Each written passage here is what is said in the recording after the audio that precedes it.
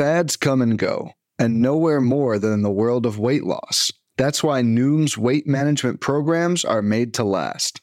Noom uses science and personalization to help you manage your weight for the long term. Their psychology-based approach helps you build better habits and behaviors that are easier to maintain. The best part? You decide how Noom fits into your life, not the other way around. Sign up for your trial today at Noom.com. That's Noom.com to sign up for your trial today.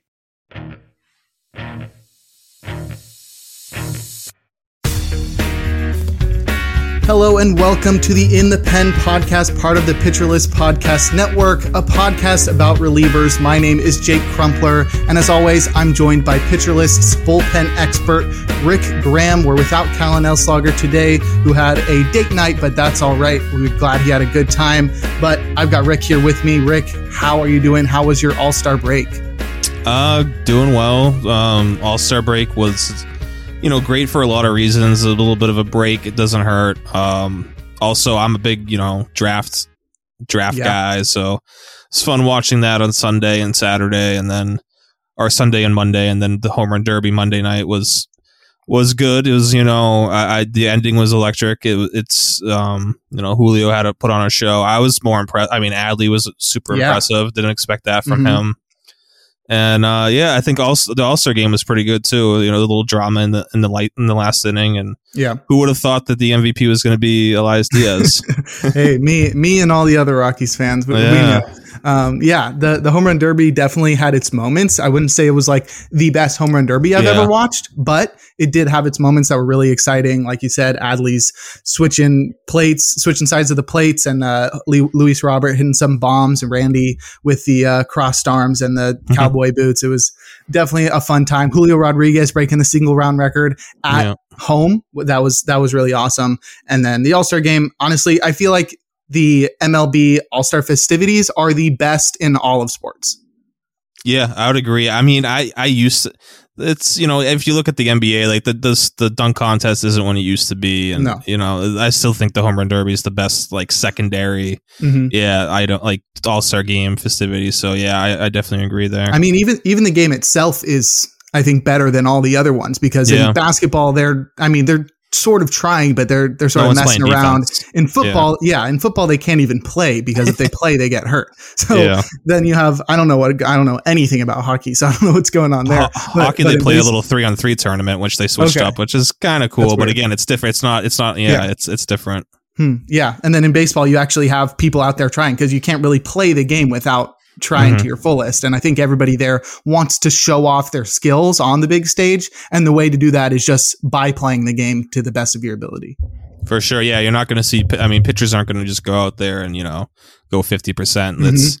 It might not be, a huge regular season game for them, but it's at least, a very competitive, situation that they're going to, try to do their best in. Yeah. And we'll have more than a few pitchers that went out there and showed their best stuff to talk about later on in this episode. The other things we'll be covering: injuries, news, and notes from the few days that we had before we hit the All-Star break. As always, we'll do the closers that are rising and falling down Rick's top 30 closers list. We'll do an All-Star game recap covering the relievers that pitched in the All-Star game. And then we'll do sort of a first half review and a second half preview, looking at some first half surprises and predicting what we expect to see in the second half. And then, as always, we'll wrap things up with a game of Who's That Closer. So I guess we can jump right into it. Like I said, we only had a few games since our last podcast. We recorded last Thursday. I think that was the 6th. So I think we had Friday, Saturday, Sunday, and that was it. It was 3 days of baseball. So the transactions are going to be light, but there's some notable ones. So we'll start with the injuries. Always got to start off on the sour note. I think that's the way to go, because, you give the bad news first and then clean things up with the good news. But Jose Alvarado, a left-handed reliever for the Philadelphia Phillies, was placed on the 15-day IL with left elbow inflammation. That's unfortunate, considering he's already been on the IL earlier this year and he was having a really great season. Rick, you got any idea how long he's going to be out and who's going to be first in line to grab holds on the Phillies now? Yeah, it sounds like they're not going to rush him back, as they shouldn't. I mean, there's no no reason. I know they're fighting for a playoff spot. They're in a good position right now, but it does sound like he's going to be out till September. So I would imagine Philadelphia maybe goes and adds maybe a small piece to the bullpen, maybe not a big name, but they'll probably add someone at the deadline. Mm-hmm. And for now it's going to be Gregory Soto and Sir Anthony Dominguez. When does he come back too? So they're really thin with those two guys injured, which is crazy considering where they were at the beginning of the season with like 4 guys that would be closers on a lot of other teams, and now they're just, oh wow, now they got a weak bullpen again. Wow, what a surprise. It's the Phillies. They have to lean on 36-year-old Craig Kimbrell now down the stretch. So hopefully he holds up and sticks together and continues his dominance that he showed in the first half. That's right. Yeah, it was definitely a fun story, and we'll talk about him more a little bit later. So that's Jose Alvarado, likely seeing Gregory Soto earn some more hold. So he's already been a big part of that bullpen. So I think Jeff Hoffman is probably the most interesting name outside of him. He's actually been really good this year and was interesting in the past with the Reds and as a pre-Rocky, like when he was on the Rockies prior to being let out of jail. I don't know. I don't know what to refer to Colorado as. He and I believe he and Robert Stevenson were traded for each other at one point, maybe, but when they were switched between Cincinnati and Colorado, and both of those guys, so like even then and since then, it's like I always thought one of them, might have like a breakout, reliever type season. It could be both of them this year if Hoffman continues, what he's doing. Mm-hmm. Yeah, it looks like he was originally on he was on the Blue Jays, and he got traded in the Troy Tulowitzki trade. Yeah, it's a Colorado, and then I think Colorado flipped him for Robert Stevenson. I don't see that. I'm on Baseball Almanac, so I can't 100% trust that, but I think he just, got waived or something, but I would see that he got signed by the Phillies or whoever else he was with, the Reds too. So I don't know what happened there.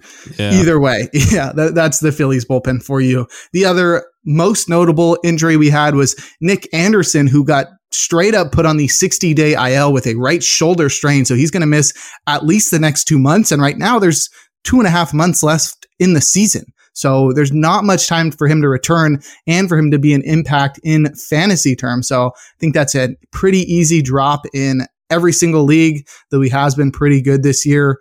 With Nick Anderson now out of Atlanta, I know AJ Minter has that setup role all to himself basically now. So who are you looking at outside of AJ Minter in terms of holds? 60-day IL at this point is you're pretty much you're gonna probably drop in any format. That's a death sentence. So I think Kirby Yates has been pitching. He has been pitching really well. I think he's gonna get some more high leverage work. Joe Jimenez has been pitching better. They still don't seem to really trust him in setup role, but I think between him and Yates, one of those guys will probably have will at least need to take on the bulk of holds chances outside of AJ Minter in the second half. Yeah, and it really does seem like they've been trusting Yates recently. I feel like every time that Raisel Iglesias needs a rest, it does seem like AJ Minter's that first option, but Yates has sort of been the secondary option there with this, which is somewhat surprising, but he's been really good since May 22nd.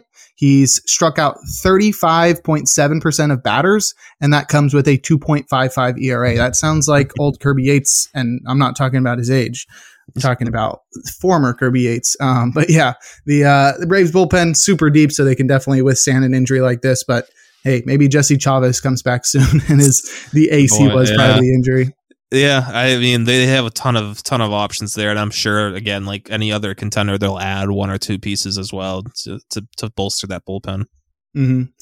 And then the final injury we have is Dre Jameson, a long reliever for the Diamondbacks, was placed on the 15-day IL originally and then transferred like 2 days later to the 60-day IL with right elbow inflammation, so pretty similar to what Alvarado's dealing with, but more severe. And Justin Martinez was recalled in a corresponding move. So this move has layers. I think Dre Jameson wasn't super useful in the majority of leagues because he wasn't really getting a ton of holds. It's hard to have a guy like that's getting wins and isn't an elite long reliever. Dre Jameson has a lot of potential, but I wouldn't say he was completely reaching it this year. So that's unfortunate to see him going down. He's likely out at least through the rest of the regular season. So that's unfortunate, but Justin Martinez is back. And this is a guy that we talked about. That was last week, right? Or the week before? I think it was recent, when he came up and then went sent down right away. So hopefully this time he stays up a little bit longer and gets a chance to stick on this bullpen. Yeah, and this is a surprisingly deep bullpen, so I wouldn't say that he's going to be moving into high leverage work right now. He's only 21 years old, but he does have some really good stuff, gets a lot of ground balls, has really good strikeout stuff, great fastball, but he walks a lot of guys. Yeah. Same story with a lot of guys around this age, the young relief only prospects. That's, typically command is the one thing that, holds them back from being starters. Mm-hmm. And speaking of guys that are young that just got recalled that have very good stuff and iffy command, we'll move to our transactions and talk about the only one that we'll cover, and that's Abner Uribe, who was recalled from the minors by the Brewers. And this was a guy that we talked about in the same episode as Justin Martinez. And that's a guy that Rick was really excited for. And now he's up. Definitely is going to struggle with control throughout the year. But do you think this is a guy that could become fantasy relevant in deep holds leagues?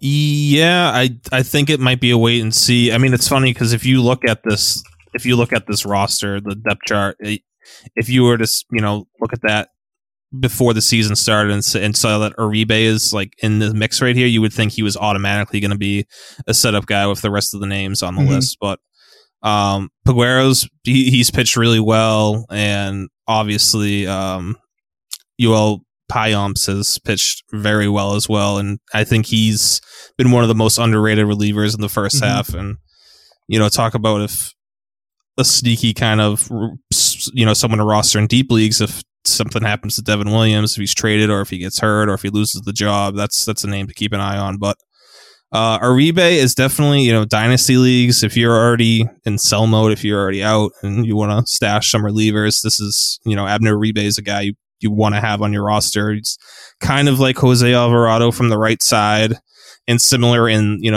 the early stage of Alvarado's career, he also struggled with command mightily. So I think there's a lot of similarities there, and definitely electric stuff though. Mm-hmm. Yeah, big strikeout numbers in the minor leagues. He's only 23 years old, and I think he's the closer of the future there in Milwaukee, as Devin Williams is set for free agency not until 2026. Wow, I thought it would be sooner. It feels like, I guess he debuted in 2019, but definitely the closer of the future, but we may not see that for a couple more years, as Devin Williams still has 2 more years in Milwaukee. But you mentioned Yoel Payamps, and he's 1.91 ERA, 28% strikeout rate. So that's definitely somebody to keep an eye on as we head into the second half.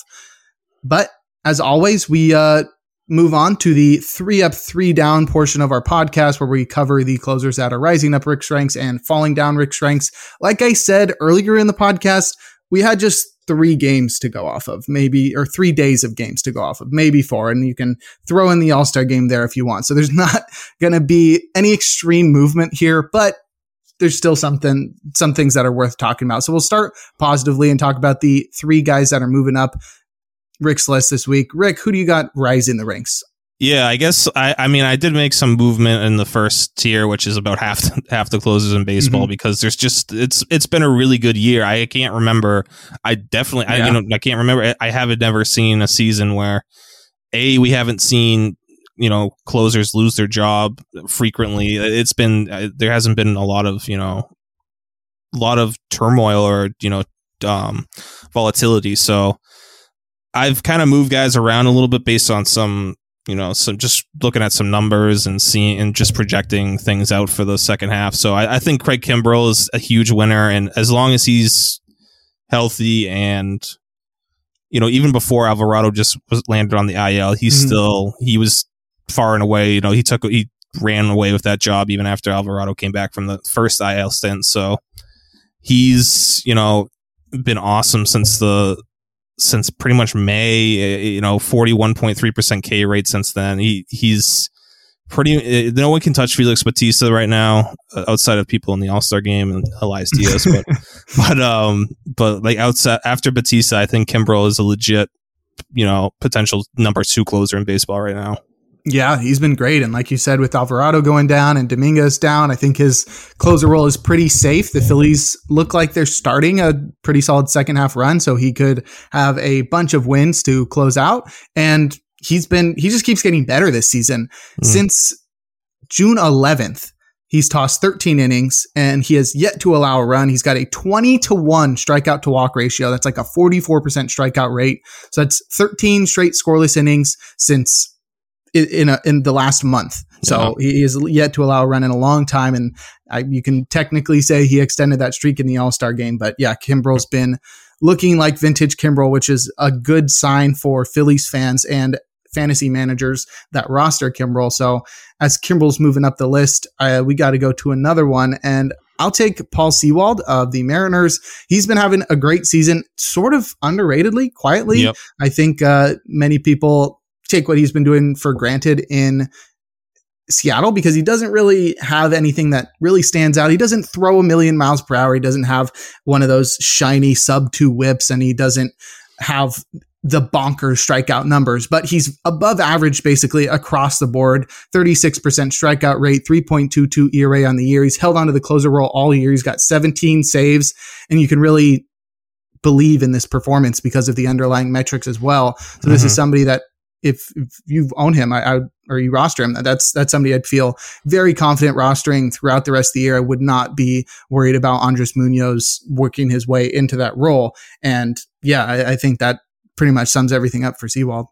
He may even be, I don't know, he might be somewhat of a buy low even because I think you can, he's probably not someone that a lot of people are going to consider in the top 10 for closers, but if you look at like our PLV rank, our PLV system ranks him 4th in all of baseball with a 5.5 PLV, and he doesn't throw hard, so velocity isn't everything. It's just that deceptive fastball that he gets that kind of weird gyro spin and just keeps it at the top of the zone. 34.2% CSW, 36% K rate, all both top 20 on the season, and 1.02 whips, fine with me. I'll take that all day. So yeah, he's been awesome. It's the save totals are probably what keep people, a little like pushing down a lot of people's ranks or whatnot, but I'm not worried about the second half. I think the Mariners could be in for a good second half. They didn't play as well as they could have in the first half. I think, the starting pitching started to get it going. To Kirby and Gilbert kind of took steps forward, I feel, over the last month. So they could have a good second half in Seattle. Yeah, definitely. Definitely underperformed a little bit in the first half. I'm not sure they'll be able to make a full-on postseason run, but I think that they'll definitely perform better in the second half. I think their team has played below expectations. But to wrap up the guys moving up your list, give me one more. I still think I like AJ Puck, and it's another, this Marlins team. I don't know if we were going to believe in them or not, but they have great starting pitching, and they're getting great stuff from their relievers. So the pitching's there. They should still be in the mix for a playoff spot into September.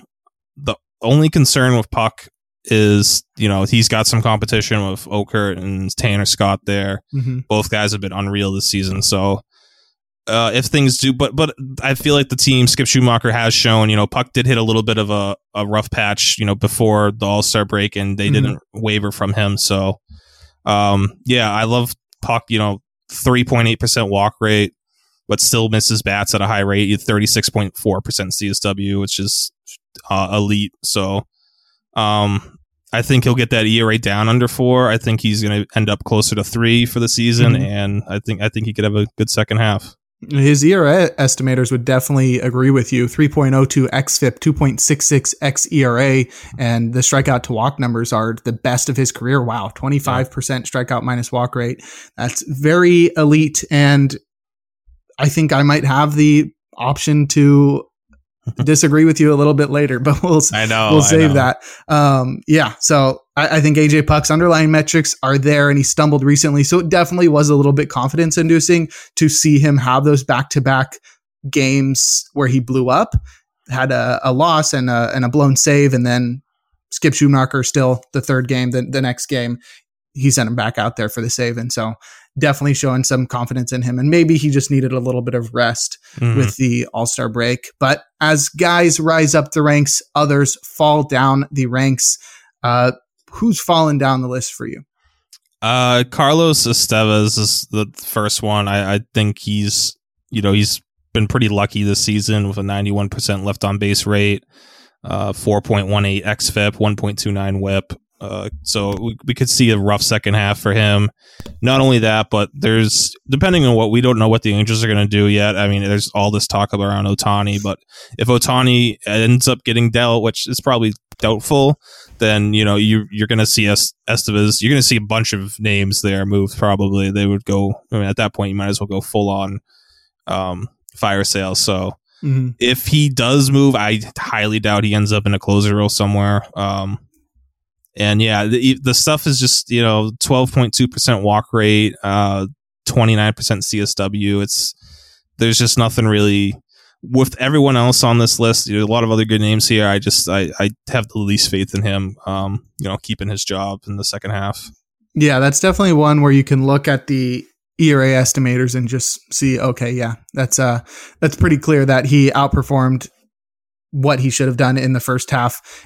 Nearly a 2.5 run difference between his ERA and his xFIP. And while I do believe he was very much so deserving of his All-Star selection, and he showed that he can play with those guys, the walks are definitely an issue. Highest walk rate of his career. And while he's made up for that with the highest strikeout rate of his career, could be an issue, especially like you said, with the Angels team that could get worse in the second half.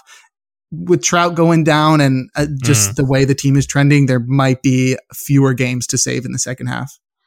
If he sticks around at all. So yeah, I mean, there's also there's the possibility that they don't trade Ohtani and they still decide to move off, some of these 1-year contracts, just to get some pieces and try to, because it's really looking grim for their playoff hopes this year with Trout out, and they would have to make moves, I think, to bolster the rotation to even think about a playoff spot. So yeah, I could see them being sellers and Estevez being one of the guys move first. Sure. And another guy that I guess is moving down the list because he's got pretty large disparities between his estimators and his ERA, and that's David Bednar of the Pirates. He's had a very great season, 1.27 ERA, 17 saves on the season, and he's striking out nearly 30% of batters. But he's taken some step backs this year. You could say he's striking out less than we've seen in a while, and he's been pretty lucky in terms of balls in play and left on base, homer and a fly ball rate mostly. That's very low, but 3.53 xFIP to go with that 1.27 ERA. So that's more than 2-run difference there. So he'll definitely have some regression in the second half. And I think even more so than the Angels, the Pirates have been falling off a ton. And David Bednar's season is sort of carried by that first month when the Pirates were one of the best teams in baseball. He had a lot of saves in that first month. I think it was, in April, he had 11 maybe. It was like something crazy. It could have been 11. Yeah, my computer just broke. Oh no. No, well, not fully. Fangraphs was just frozen for a second. Yeah. In April, he had 9 saves, and he had a 0.69 ERA during that time. 9 saves, and then since then, in the 2+ months since then, 8 saves and a 1.61 ERA. So the ERA is still there, but the saves have not been. The Pirates cooled off, and so has David Bednar. So I think that's sort of foreshadowing what we might see in the second half, just a couple of saves per month. And while he might still continue to outpitch his metrics, the xFIP suggests a worse second half for Bednar. Yeah, since the beginning of May, the Pirates have gone 21-41. So yeah, they were red hot in April, and there was a lot of hype around them. But since then, they have reverted back to the Pirates that we've come to know. So yeah, I think there's a chance he gets dealt, a very good chance. I just he's not really, I think he's a free agent 26, 27. He's not exactly in that a window of where the Pirates are going to be, at their peak. So I think right now might be, he's having a really good year. Possibly they could be selling at peak value right now, especially given that we don't really know how there's going to be a lot of teams looking for relievers, and I don't know who's really going to be available. So Bednar could be the best name that's actually available. Yeah, definitely. He's a free agent in 2027, so he's got 3 more years of control. And while I do think that is sort of within what the Pirates are hoping to contend, I think next year is probably the start of their window, to be completely honest. They got O'Neill Cruz there, and maybe Paul Skeens gets an early call. But yeah, I think Bednar definitely has the possibility of not having a great second half, and this might be the perfect time to send him out on a trade. But to wrap up this section, who's the last guy you got falling down your list? This is a tough one because I really like, it's hard, again, there's just a lot of good closers right now.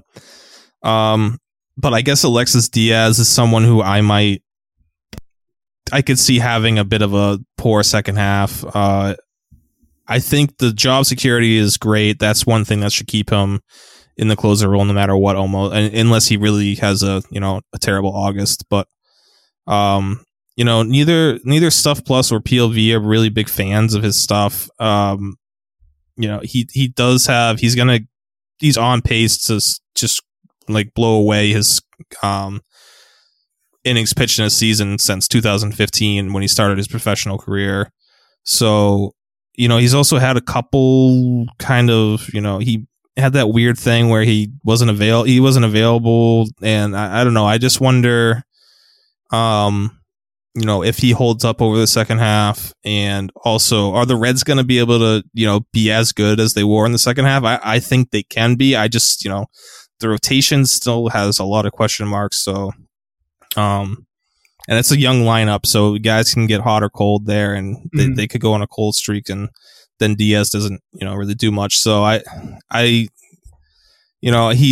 safe in the fact that he's going to be the closer for the Reds the rest of the season as long as he's healthy, but he's not going to get traded. So it's just a matter of, how are the Reds going to be, and how is Diaz going to hold up, after kind of pitching the most in the first half of a season and in his career.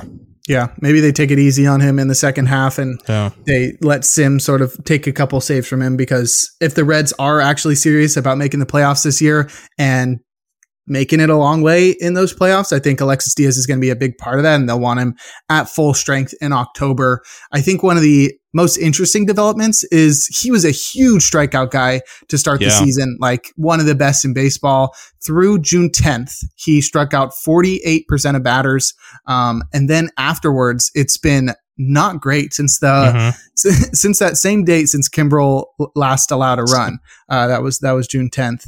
He has really not been a big strikeout guy. 20%, which that is very low for a reliever, especially one that was just striking out nearly half of the batters that he faced, all the way down to 20% across his last 14 and 2/3 innings. And that comes with a 10% walk rate as well. So it's not like he's just throwing the ball in the zone a lot and getting a lot of contact. So that's definitely an interesting development.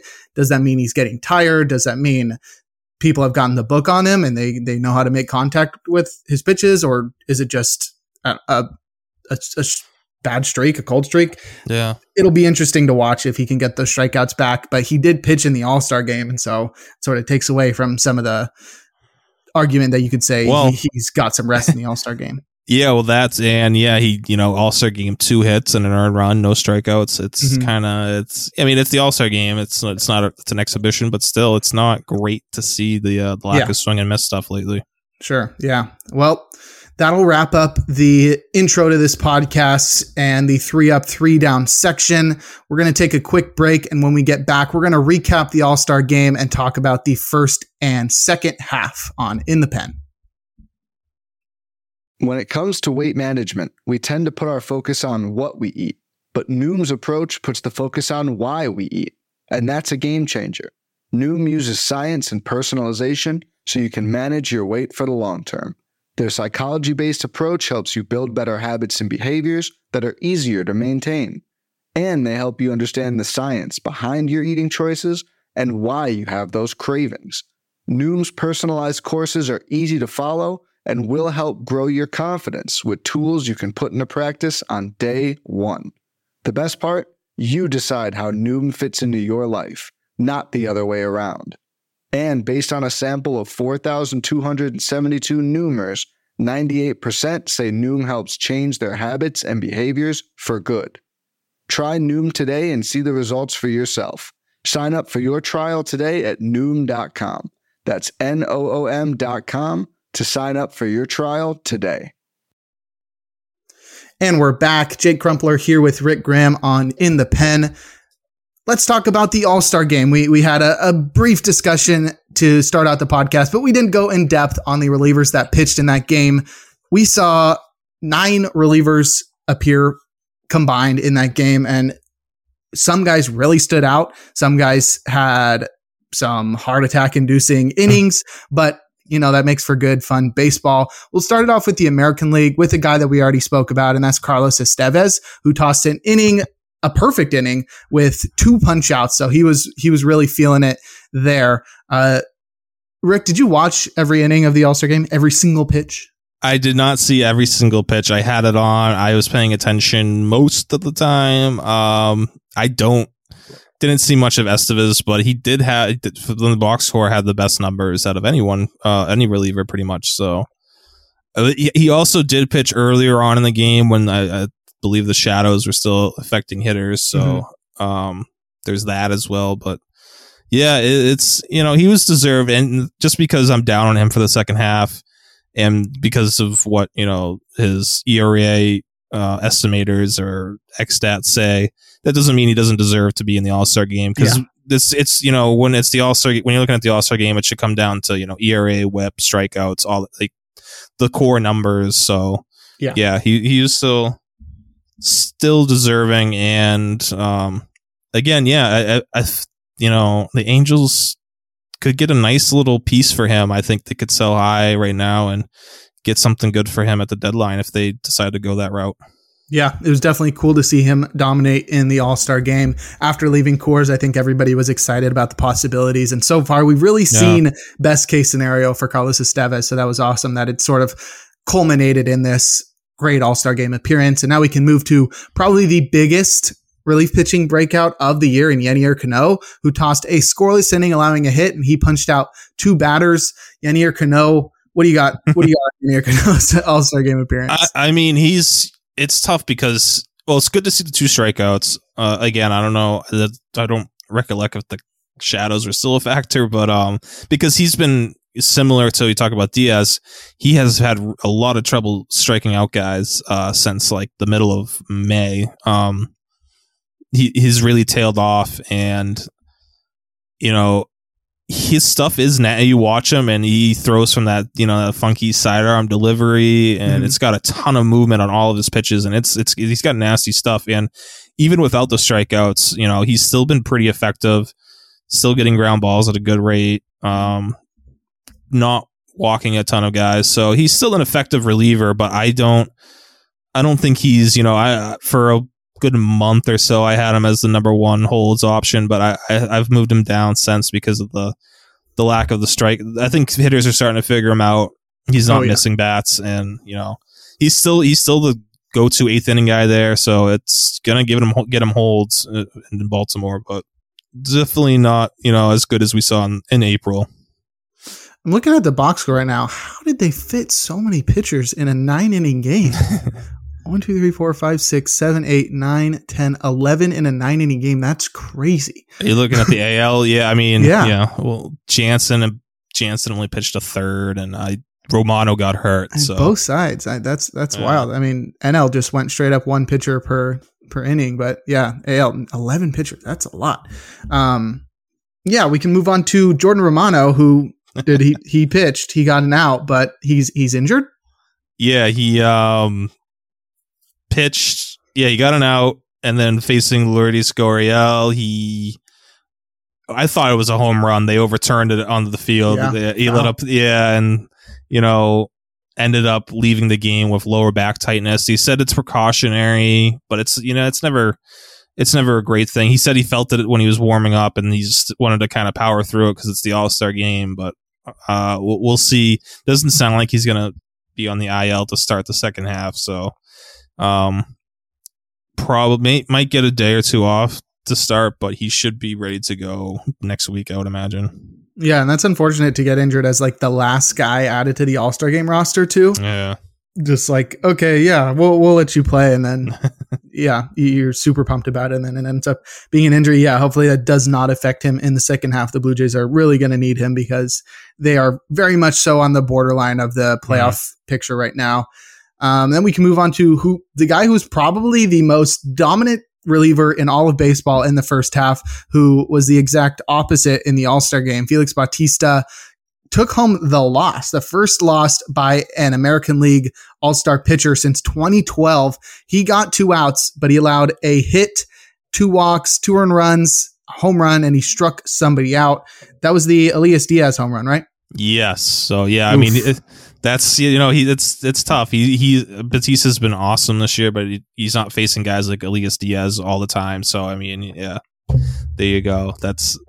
It's just kind of crazy how that game, it happens a lot. I feel like in the All-Star game, it's the kind of the no name guys who kind of, make it onto the roster because of either their team needs a representative or, injury replacements, and they end up having, kind of a big hit here or there or a big inning on the mound. So good for Diaz. Batista, I mean, his command has been, it's, the 2 walks killed him, and that's the only issue you could point to with him because he misses bats at such an elite rate. So, no concern here. I was starting to get a little concerned when they kept him out there and he was reaching I thought he was going to go over 30 pitches, and I was going to be like, someone has to run out there and get him out of the game. Yeah, because this isn't that important. So, yeah, as long as he's healthy in the second half, I have no question he's the top closer in the game.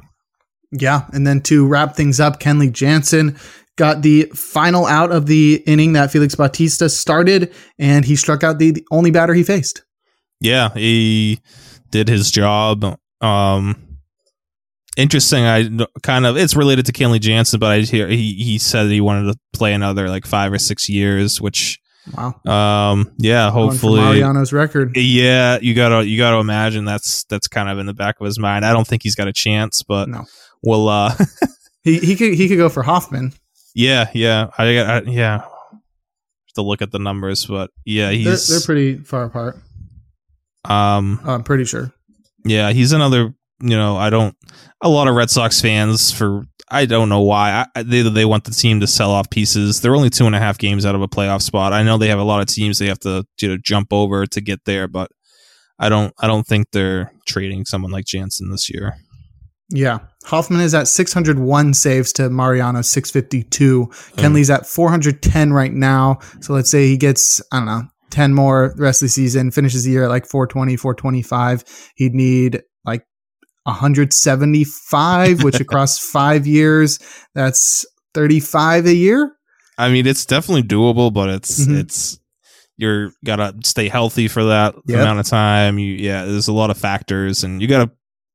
Is he going to go to pitch for the Royals or whoever is the seller team just to close out games at the end of his career, even though he's posting a 4.5 ERA? Put him on the A's. Yeah, there you go. Yeah.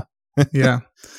Well, he's already a Hall of Famer in my book, so I don't think he really needs to do that. But I think that could, if he does finish in the top 3 or 4 in all-time saves, I think that would be a pretty good argument to get him in. But we can move over from the losers and talk about the winners, the National League relief pitchers. And we saw Alexis Diaz, who we talked about earlier. He allowed 2 hits and an earned run. He was the only relief pitcher on the NL side to give up an earned run.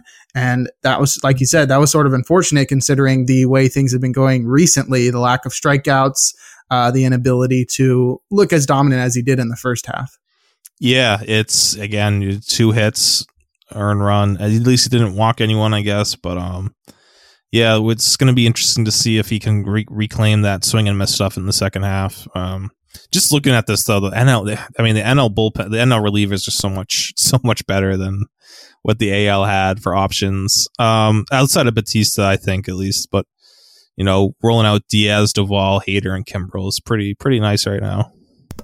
Yeah, definitely. And then I think the guy who probably was the most dominant in the whole game in my book was Camilo Doval, who came out throwing gas. He was throwing well over 100 the whole time. He allowed just one hit across the scoreless inning, and he struck out just one, but he was pumping gas. Yeah, he looked electric, and it was fun because he does throw, even though he does have that velo, he does, lean on his slider a lot, but he was, it's fun to see him throw that he just work with that fastball a lot in the All-Star game. And, he does have two dominant pitches between those, the slider and fastball combo.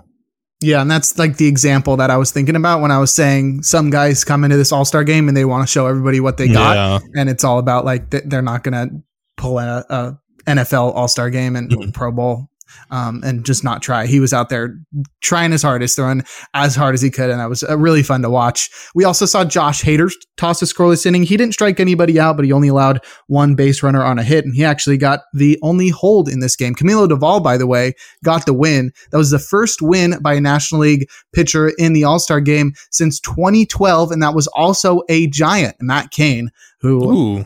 Yeah, legendary Giants pitcher. So that was pretty cool. The parallels there.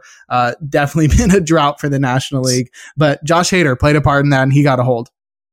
Yeah, it was interesting to have him mic'd up. I think it's tough, the pitchers being mic'd up. I know Manoah was kind of, Oh yeah, that was like the best All-Star game moment. Yeah, but Hader was mic'd up, which was pretty interesting. Didn't really get a lot out of him. But yeah, the mic'd up moments. I like when, Mookie and Freddie Freeman were mic'd up in the first inning or so. That was pretty good stuff too. Yeah, definitely not as good as last year. No, it wasn't. Yeah, there wasn't the, you didn't have Hendricks, you didn't have Manoah types. Yeah. That was so great. Yeah. Oh my gosh. Yeah. All right. And then Craig Kimbrel closed things out in the ninth inning with a very hectic heart rate increasing inning where he walked two batters, but he worked around them, striking out two others, and he locked down the save for the National League. It was cool to see Kimbrel actually looking dominant again, and I really thought we were about to see one of the best moments of all time outside of just the All-Star game. Like, it was a great All-Star moment. It would have been a great All-Star game moment, but one of the best moments of all time if Julio Rodriguez, who was up there in the bottom of the ninth in his home stadium with two outs as the go-ahead runner and a 3-2 count, he took a walk from Craig Kimbrel. So I was on the edge of my seat there. That was probably the moment that I remember most from the All-Star game. And unfortunately, nothing really came out of it because Craig Kimbrel was doing his dominant thing. Yeah, he did have a pitch in that at bat that I wonder if he would. I mean, he walked, which is okay. The fastball right down the middle. Yeah, he had a pitch he kind of, shouldn't have taken, but sure he wants that one back. But yeah, Kimbrel walking. I think he got to 3-2 on both of the walks too, and it was just like one of those. As a Red Sox fan, like that was like Craig Kimbrel playoffs 2018 all over again for me. And yeah, he threw 30 pitches in this one, which was like again. It's like I don't know if who they had available behind him, or if there's anyone. The craziest part is that his manager was the one calling the shots. That's true. So yeah, why? I guess he felt comfortable with him just throwing 30 pitches. I'm sure he'll be fine. But yeah, it's definitely made things interesting in that bottom half of the inning. Yep. So that was the All-Star game. The All-Star break was a lot of fun, and there's definitely lots to talk about. Go check out the other podcasts on the Pitcher List Podcast Network. I'm sure everybody else also had their own takes about the All-Star game, and I'm sure nobody really talked about as much about the relievers as we did. But we're going to take another break, and when we come back, we're going to review the first half of the season for relievers and then preview the second half here on In the Pen. And we're back. Jake Crumpler here with Rick Graham on In the Pen. It's time to review the first half of the season and preview the second half as we are just a day away from returning to baseball after the All-Star break. We'll start it off with the first half review. We're going to talk about our surprises, basically the guys who positively surprised us, and then a couple guys that disappointed us. So I guess we'll go and start with the good news. We'll start with the guys that surprised us positively. And Rick, I'm going to let you go first. Who was a good surprise for you in the first half of the 2023 season? Yeah, I think two names came to mind, and one of them we talked about earlier with AJ Puck. We don't have to really dive any further into how good he's been in the first half. He did have a little bit of an injury, situation that kept him out for a while, and then a little rough patch before the break. But I think he's been pretty much all you could ask for as the Marlins closer. But one surprising name for me is definitely Will Smith, because I didn't really expect much out of him. I think we talked about it. I remember when he signed, we're like, Bruce Bochy, he could lean on him, for saves, and he turned to him pretty quickly over Leclerc. And I mean, he's gotten a little lucky. 231 231 BABIP's pretty low, but 3.06 ERA, and this is his whip on the years. It's 0.87, which is the best number of his career as it stands right now. And even, he's not striking out a ton of guys, but 28.5% strikeout rate's fine, especially when it comes with a 6.5% walk rate. And really the only concern I would have with him in the second half is the fact that they just brought in Chapman, and I wonder if there's a little bit of a difference of opinion between the manager and the front office as to who they want to close out games, going forward. Yeah, he was definitely surprising. I think even when he signed, I was pretty skeptical about him being any fantasy relevant at all. But when you mentioned Bruce Bochy, I was like, oh, wow, that actually makes a lot of sense. And that has basically been everything for him. I wouldn't say he's been like, I don't want to say he hasn't deserved the role, but it's not like it was like, oh, wow, look at this guy in his age 33 season having a great year and we're going to put him in the closer role. It was just like Bruce Bochy was like, oh, hey, I remember you. I'll let you be the closer. So I owe you one. But there is sort of that perception of this guy's been in the league for a long time, 11 years. He debuted in 2012 as a 22-year-old. So it sort of feels like, and he's dealt with lots of injuries. So it sort of felt like I don't want to say lots of injuries. He's had his fair share. It felt like he's gone through that story of, okay, yeah, he had his time where he was like one of the top relievers in baseball in 2019 and 2021. And then it seemed like he was on like the downswing of his career in last year at the very least. He wasn't incredible, but he wasn't terrible and he wasn't saving a bunch of games. So I didn't really expect much from him, but he sort of picked up where he's left off the past few years and has been having a great year. So that's been a great story. Yeah, he's basically been the same. He's been very similar in the past 4 years, and it's just this year he's been a little bit more lucky than he was last year. So there's the walks have also come down, and that's helped a lot. So he's a good reliever. He's the clear-cut elite closer that you really can trust in the ninth inning in September and October. I don't know. That's to be seen. But for now, I don't see any reason for them to move him off of that role. Cool. And then my positive surprises are one guy we already talked about in Craig Kimbrell. I mean, it really seemed like he was washed. I mean, he's getting towards the end of his career. I don't think anybody had too high expectations of him. There was so much uncertainty about his role, and with the Phillies getting so much talent into that bullpen stuffed in there, it didn't really seem like Kimbrell was going to have a job. And not only did he get the job, but he's recovered his old form, and he's been incredible since taking over that closer role the first time Jose Alvarado got injured. And the other guy I have is Jordan Hicks of the Cardinals. And while he hasn't been a crazy impactful fantasy guy, this is somebody that I didn't have any expectations for coming into the season in terms of factoring into that save discussion there in St. Louis, because Gallegos and Ryan Helsley were there, but also because he's never really been a huge strikeout guy, and he's become a big strikeout guy this year, 33% strikeout rate. So that's been very surprising to see him not only take over that closer role, but also become a very good relief pitcher in the process. Yeah, and he got off to a horrible start too. And I mean, I was kind of intrigued with him as a holds option earlier in the year, and then the horrible start. I kind of just not forgot about him, but I moved him. I think I moved him off the list completely. And then he came back and has been, where is the swing and miss coming from? He's changed his slider a little bit. He's throwing that, that sweeper that everyone's throwing these days. And it's really led to, 55.8% whiff rate on that. It's been fantastic with, we know he throws 101. So it's just finding ways to miss bats. So we're going to have a whole discussion next week probably about trade targets, but here's a guy who's last year of his contract, which we were talking before the show, surprised me because he's only 26 years old, but he's dealt with so many injuries. He debuted so young, so yeah, he's his contract's up, and he's gonna probably get the Cardinals a pretty good piece back in return at the deadline. Yeah, so our positive surprises from the first half were Will Smith and AJ Puck, as well as Craig Kimbrell and Jordan Hicks. But then we also had high expectations for other guys that definitely didn't reach them. Who were some disappointing relievers or closers for you in the first half of the 2023 campaign?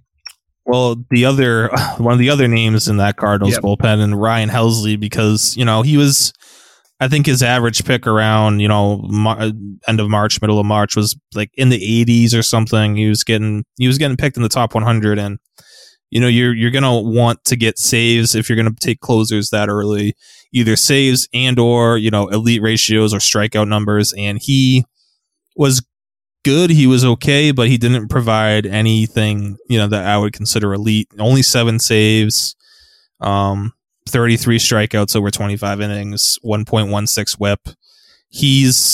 Now we talked about Hicks possibly being traded, and so Helsley could slide back into the closer role if after Hicks is traded and when Helsley returns, but there's no need for the Cardinals to rush Helsley back at this point. He's dealt with a long history of arm problems, so I don't know if they're going to completely shut him down, but they're definitely going to take things slow with him the rest of the way because they're not playing for anything right now.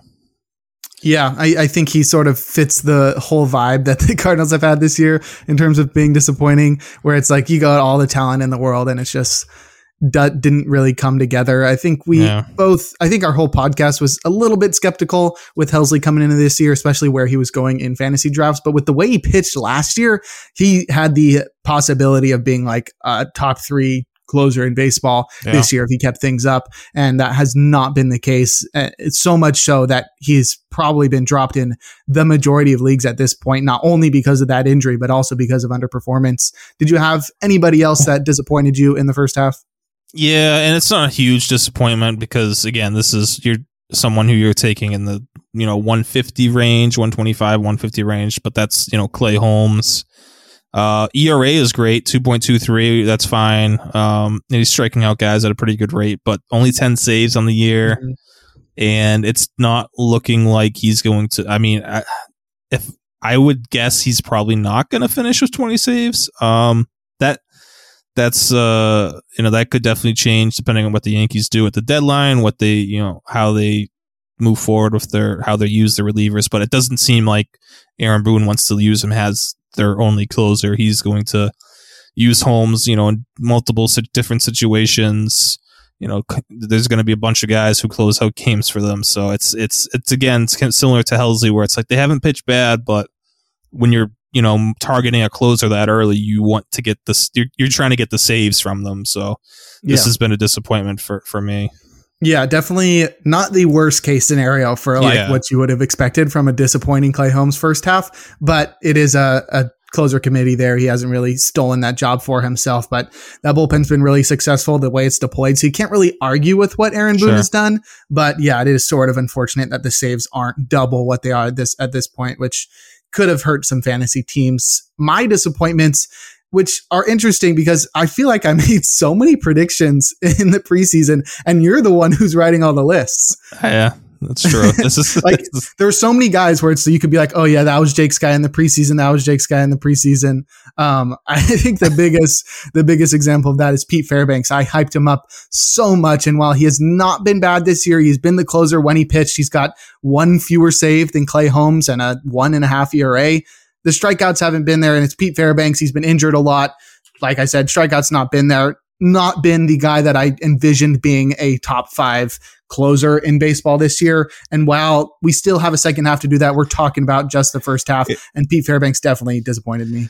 It's at first glance, Fairbanks was one of the first names that I thought of too, and I was going to let you go with it. But he's actually, 9 saves, 1.56 ERA, 0.98 WHIP. I mean, that's like it's almost better than Clay Holmes. And the strikeouts. Yeah, he's 1 save behind Holmes, and then strikeouts. Which, I don't know if he stays healthy. I mean, we talked about it. We're not gonna, hype him up again like we did. But I mean, second half could be huge for him.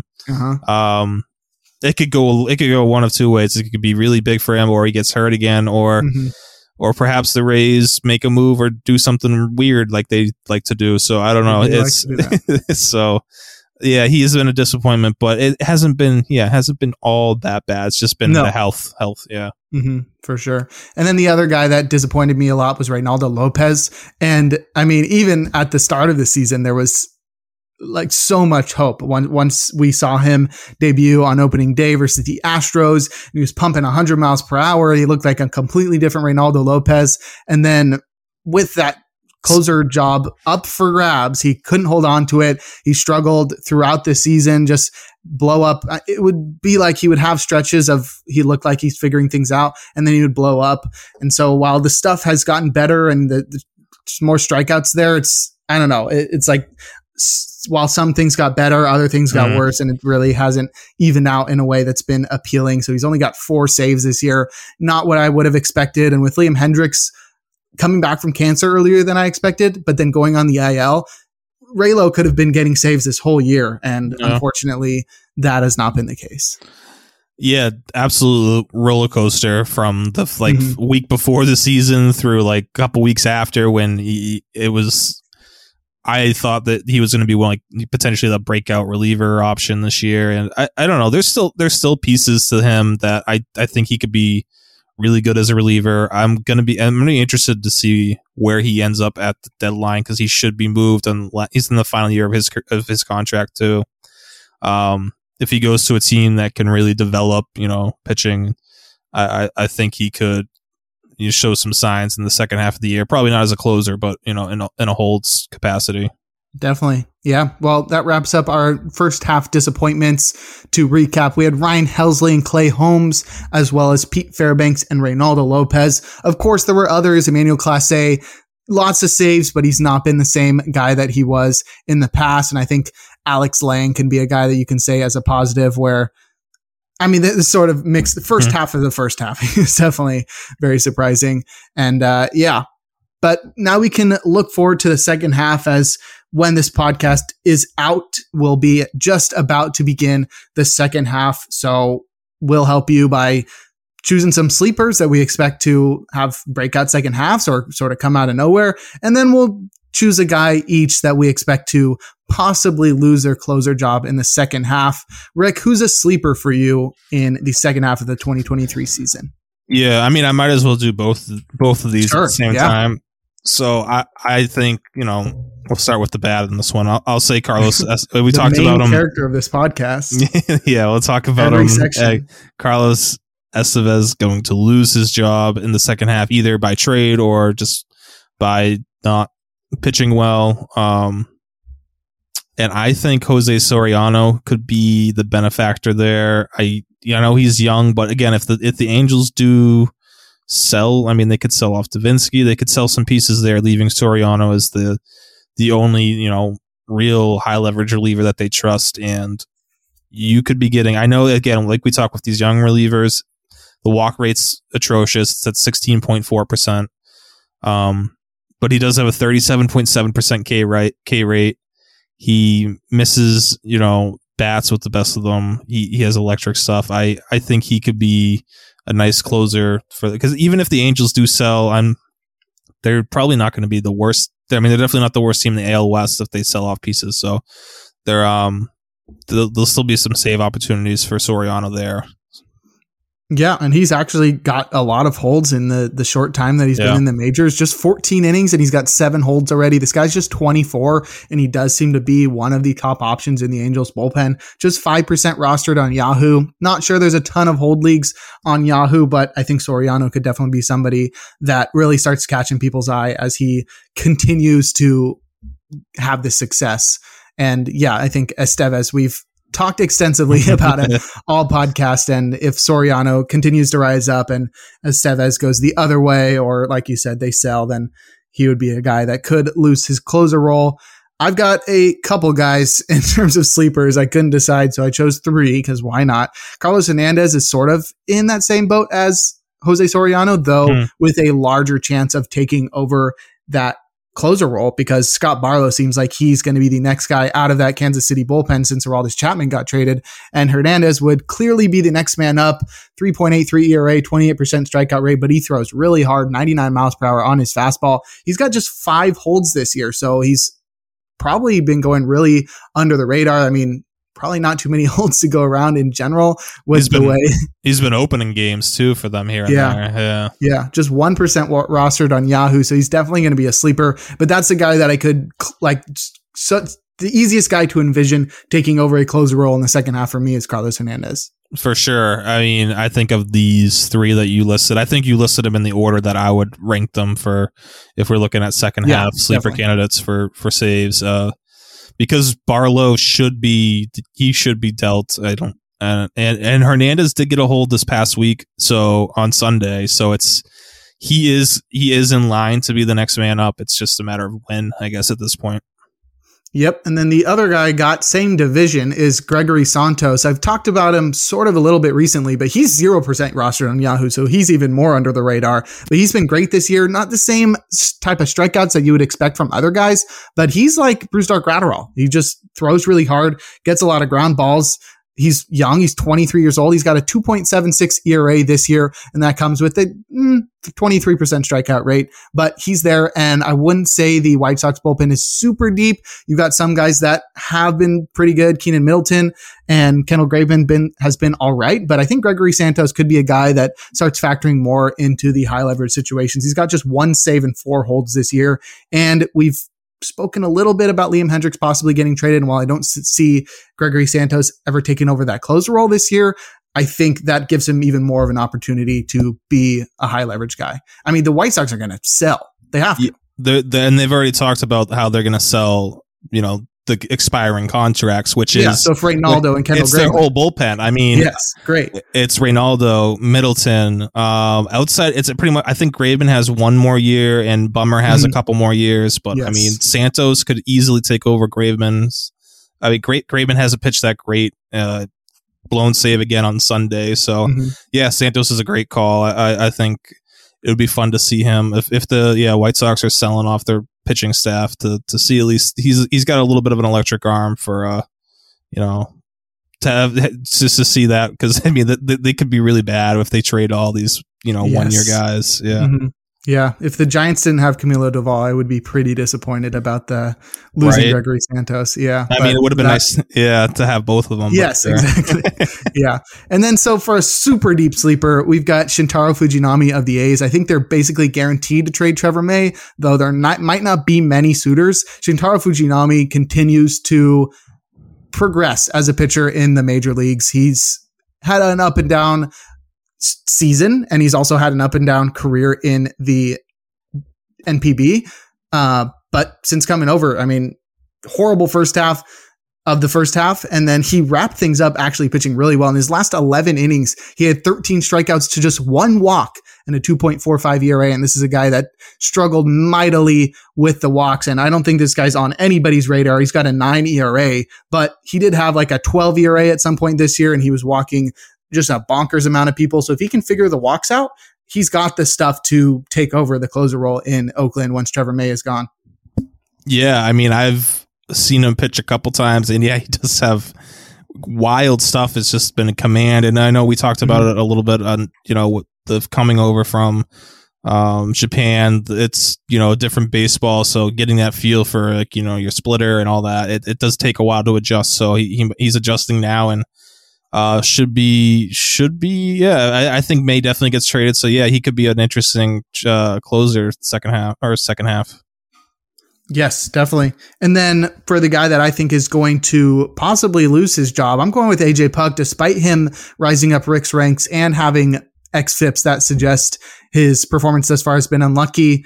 I'm not super convinced. And with other guys in that bullpen, specifically Tanner Scott, I think that Puk might be in some trouble here. They got enough lefties in that bullpen that they might as well use them in the closer role. And AJ Puk has a 5 ERA since returning from the IL. I wouldn't say that's completely deserved, but Tanner Scott's been absolutely incredible, like 40+% strikeout rate in the past few weeks. And he's just been incredible on the season, sub 3 ERA, and he just keeps getting better. I think the craziest thing there with Scott is that this was a guy similarly to Fujinami in that he struggled with walks for so long. Like entering this season, he walked 14% of the batters he faced, and now he's sub 10%, and that's gotten even better in recent weeks. This is a guy that I think is going to take over the closer role in Miami because they're not going to want to mess around with this possible playoff appearance. Yeah, you might be right. Or they might just prefer Scott in the role he's thriving in right now. And, but yeah, it's, I like all four of the lefties they have in that bullpen. So you really can interchange them. I just think, unless Puk does have, if he gets off to a slow start or something, they might move him out. But I think he's pretty safe for now. Yeah, it'll definitely be something to watch. Tanner Scott's been so super dominant, but there's always that factor that maybe they prefer him in a high leverage role, and it just makes that bullpen even deeper. But definitely something to keep an eye on, somebody that I'm rising up my own personal ranks that I don't write down anywhere, but they're in my head. But that wraps up our first half review and second half preview. It's been a very, very exciting season. And like Rick said, it's been not really disappointing in terms of closers. It's been a very cut and dry. We knew who the closers are. They've been the closers all year, and we haven't had too many disappointments. But with the trade deadline coming up and the second half coming, you never know what's going to happen. So it'll be a lot of fun to watch. Make sure to tune into In the Pen every week as we continue to break down the relievers every single week. But we're going to wrap things up as always with a game of Who's That Closer? Rick, are you ready? Yeah, let's do it. I haven't looked at this one yet, so good. Yeah, here we go. All right. This closer played from 2006 to 2014. He was a right-handed pitcher. He debuted with the Cubs as a starter, and that was in 2006. And then as soon as the next year, in 2007, he was an elite setup man with a 1.43 ERA and a save. And just a couple years later, he's the closer for the Cubs. He had back-to-back 30-save seasons in 2010 and 2011. The best year of his career came in the former year, 2010. He tossed 77 and 2/3 innings with 138 strikeouts, a 2.55 ERA, a 1.19 WHIP, and 38 saves. That's a career high for him. He was traded to the Dodgers just a couple of years later at the 2013 deadline and then wrapped up his career at the age of 31 in Miami. So it was a short career for him. And in terms of black ink, he led baseball with 70 games finished in 2007. No, that was 2010. And then his accolades are finishing 26th, the National League MVP award voting in 2007, and earning an all-star selection in 2008. He wrapped up his career with 9.8 baseball reference WAR, a 3.57 ERA, a 1.35 WHIP, and 117 saves. And if you haven't gotten it yet, there is a fantasy strategy named after this closer. Rick, who's that closer?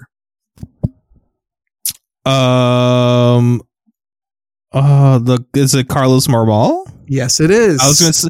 I almost said Pedro Strop, but yeah, I was gonna say Marmol. It's the strategy gave it away. Yes. Yeah.